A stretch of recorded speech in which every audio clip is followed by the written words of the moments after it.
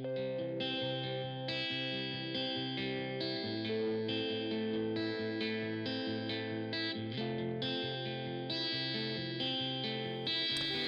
is a podcast by Wellhouse Church, where we take a closer look and dig a little deeper into this week's sermon. What's going on, Bible nerds? We're talking about Acts 14 today, so let's take a closer look. Well, not quite. We got to finish chapter 13 first. Did we not finish chapter 13? No, we only Oh, did, we didn't. I'm sorry. No, we only did the first part, the first 12 verses. So, last week you have Paul and Barnabas in Cyprus, and you have the quote-unquote battle against Bar Jesus. Then they begin to be on the move. And what you're going to see, we're going to skip a lot of this because it's a lot of repetitive things about them moving around and giving you the model of how they're going about doing this. But they're going to these different cities. And they're going into the synagogues. Okay, so what you have to understand about the Jewish world, remember all these people are Jews. First and foremost, they are Jews. And so they are still following all of the Jewish customs. And so there's only one temple, correct? Mm-hmm. Where's that temple? Jerusalem. So what do you do if you're a Jew that doesn't live in Jerusalem? How do you worship? Don't know. In a synagogue. Okay. These are like many places of worship that are in different cities. And there were rules about how many Jewish men you had to have in a city in order to be eligible for a synagogue in a Roman area. Mm-hmm. So, like, for instance, in Acts chapter 16, we're in 13 now. In Acts chapter 16, Paul's going to go to a town called Philippi. And he's going to show up what the text calls a place of prayer, in which he's going to meet nothing but women. Okay. They're there because even though there's enough of them to have a synagogue, because there's no men with them, they can't have one. Okay. You see? Mm-hmm. So they continue to go to the synagogues where these Jewish people are, and they go on the Sabbath. So you got to think, the Sabbath is Saturday. It's like our Sunday. We do all the church things on that day. But theirs looks a lot different because it's a very interactive thing. They're not ending up at the local Mexican food restaurant afterward. Well, no, but they would eat together and things like that. But more so what I mean is it's definitely not a performance. Mm-hmm. It's an interactive, like any Jewish man can participate, all of these types of things. And so they go in and they sit down, and eventually Paul stands up in synagogue. And they're in Pisidia. When Paul stands up, he begins to speak, and this is his first thing he says. You Israelites and others who fear God, listen. Okay, Clayton, remember how I told you about this group of people called the God-fearers? Yeah. Who are they? They are Gentiles who ascribe to the Jewish faith. Yeah, they're Gentiles who have been like accepted in, and they do everything that the Israelites require of them. Mm. You Israelites and others who fear God. Yeah. So clearly there are both Jews and Gentiles in this room. Sure. Okay? Listen. And what does he do? He spends the next many, many verses telling a very, very, very beautiful version of Israel's history and how Jesus fits into it and what that means for them today. It may be one of the most beautiful, like concise stories of Israel in that section. If you're ever looking for, like, what is the message of the Bible, that one, like that summarizes it pretty darn well, holistically. It even includes how Jesus fits into it, all of these things. And so he stands up and says all of this, and the people are like fascinated by his rhetoric and the things that he says. So much so that the text says in verse 43, when the meeting of the synagogue broke up, many Jews and devout converts to Judaism, God-fearers, followed Paul and Barnabas.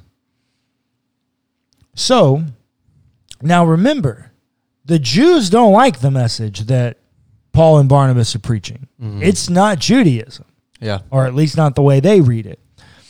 And so,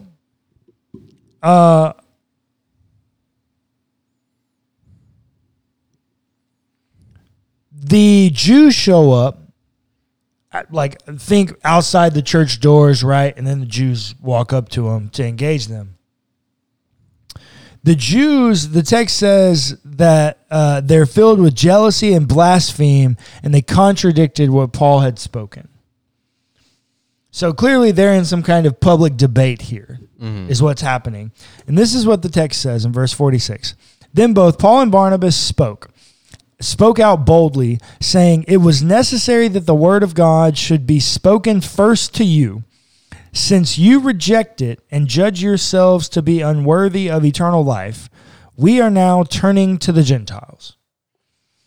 And Paul says, "For so the Lord has commanded us, saying, I have set you to be a light for the Gentiles, so that you may bring salvation to the ends of the earth." Yeah. What do you think the ends of the earth means, Clayton? So in an ancient context, it would be the ends of the known world at the time. Yeah. And what do you think Luke is trying to communicate? What do you think Paul is trying to communicate? That it's everybody? Everything that exists. Yeah, and everybody? Yeah. Okay. That's what I think too. So what you have here is you have the transition moment in Paul's life. The moment where he says, screw it, I'm going to the Gentiles. Yeah. That's really where this begins to happen. Now, Paul continues to go to synagogues and meet people that are Jews, but he very much so also gets wrapped up in the God-fears and the Gentile element of this. So, when he says that, verse 48, the Gentiles heard this. The others of society, the others of the Jewish culture, when they heard this, and what did they hear? What did Paul say? That they, the others, deserve liberation. Yeah. Verse 48, when the Gentiles heard this, they were glad and praised the word of the Lord. When they were glad, they rejoiced and praised the Lord. Because of liberation, in the name of Jesus. I think it's interesting, though, that it says when the Gentiles heard this, they were glad, not the Jews. Well, yeah, because Paul said that we're going to the Gentiles. Yeah. It was a message to the other. Yeah. Yeah, the oppressor doesn't like that message. Yeah. I would imagine so. And that's evidenced by verse 50. But the Jews incited the devout women of the city and stirred up the devout women of high standing and the leading men of the city and stirred up persecution against Paul and Barnabas and drove them out of their region. Get out of here. Get out of here. So they go on to the next place. And they go into another Jewish synagogue and they speak to both Jews and Greeks, and they both become believers. They both begin to believe the message of Jesus. And so Paul continues to go on the move with Barnabas. And they end up in Lystra. And there's a man there. Lystra seems to be a Gentile region because they end up speaking a different language. He listened. There's a man there that's lame. He can't use his feet. And he listens to Paul speaking, and then you get Paul looking at him, quote unquote, intently. That same word from the other day with Bar Jesus. Looks at him intently and says, "Get up. Stand upright on your feet." And the man sprang up and began to walk. That's what the text says. And so then in verse 11, when the crowd saw what Paul had done, they shouted in the Lycaonian language, "The gods have come down to us in human form." And they began to worship Paul and Barnabas as gods.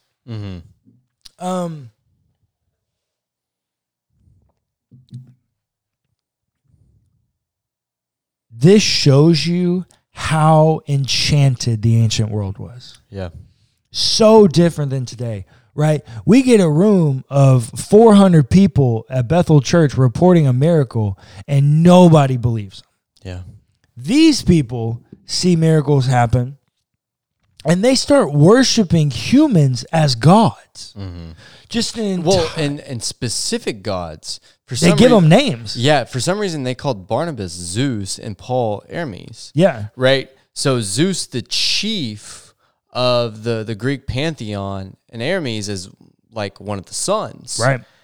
So also, again, another one of those power metaphors of Barnabas being lower on the totem pole and being at the top, whereas Paul is on the lower side of that. Well, and you're about to see it. You're about to see that power metaphor inverted even more explicitly. So this ancient world is so enchanted, so divinized that when this happens, these Gentiles begin to worship them. Now, in the same way, what happens in today's world when pastors or preachers are worshiped? All kinds of terrible, heinous things. Awful things. All kinds of heinous, abusive power things. Yeah. I think that's why verse 14 of chapter 14 exists. When the apostles Barnabas and Paul heard that they were doing this, they tore their clothes and rushed out into the crowd shouting, "Friends, why are you doing this? We are mortals just like you, and we bring you good news." Good news of liberation. And then they have this whole thing about them being caught up in idols and that being an image of God, which is limiting to an all-powerful, liberating God. And so they begin to try to work through this. And the text says in verse 18, they're trying to hold them off. Don't worship us. This is not what we came here for. They do not want the power. Yeah. Throughout all of this, you're fixing to see power metaphors like through the roof. Verse 18, even with these words, they scarcely restrained the crowds from offering sacrifice to them. Wow. Big. Like these people are so bought in that they want to worship. Now, I want to say,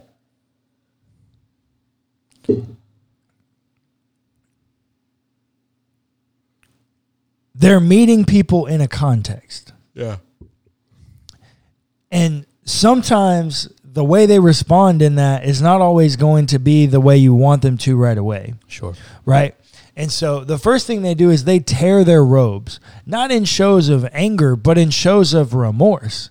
Because then the first things out of their mouth is, "Friends, why are you doing this?" Like, this is not the good news. It's not, there should be no power between us. We are mortals just like you. We are not the focus. Correct. But the Jews, verse 19, but Jews came there from Antioch and Iconium and won over the crowds. Then they stoned Paul and dragged him out of the city, supposing that he was dead. But when the disciples surrounded him, he got up and went into the city. The next day, he went on with Barnabas to Derbe. So, once again, you see Paul pushing off power. And you see the Jews using power, stoning, using violence. Paul is healing. The Jews are committing acts of violence. Yeah. Do you see the two systems at play here? So they returned to Antioch.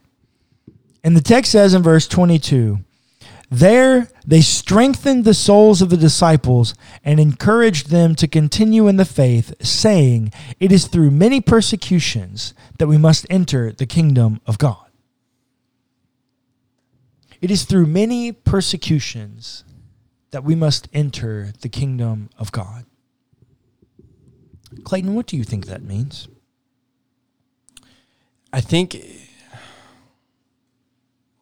I think that plays into what Paul ends up saying later in some of his later letters about suffering with Christ.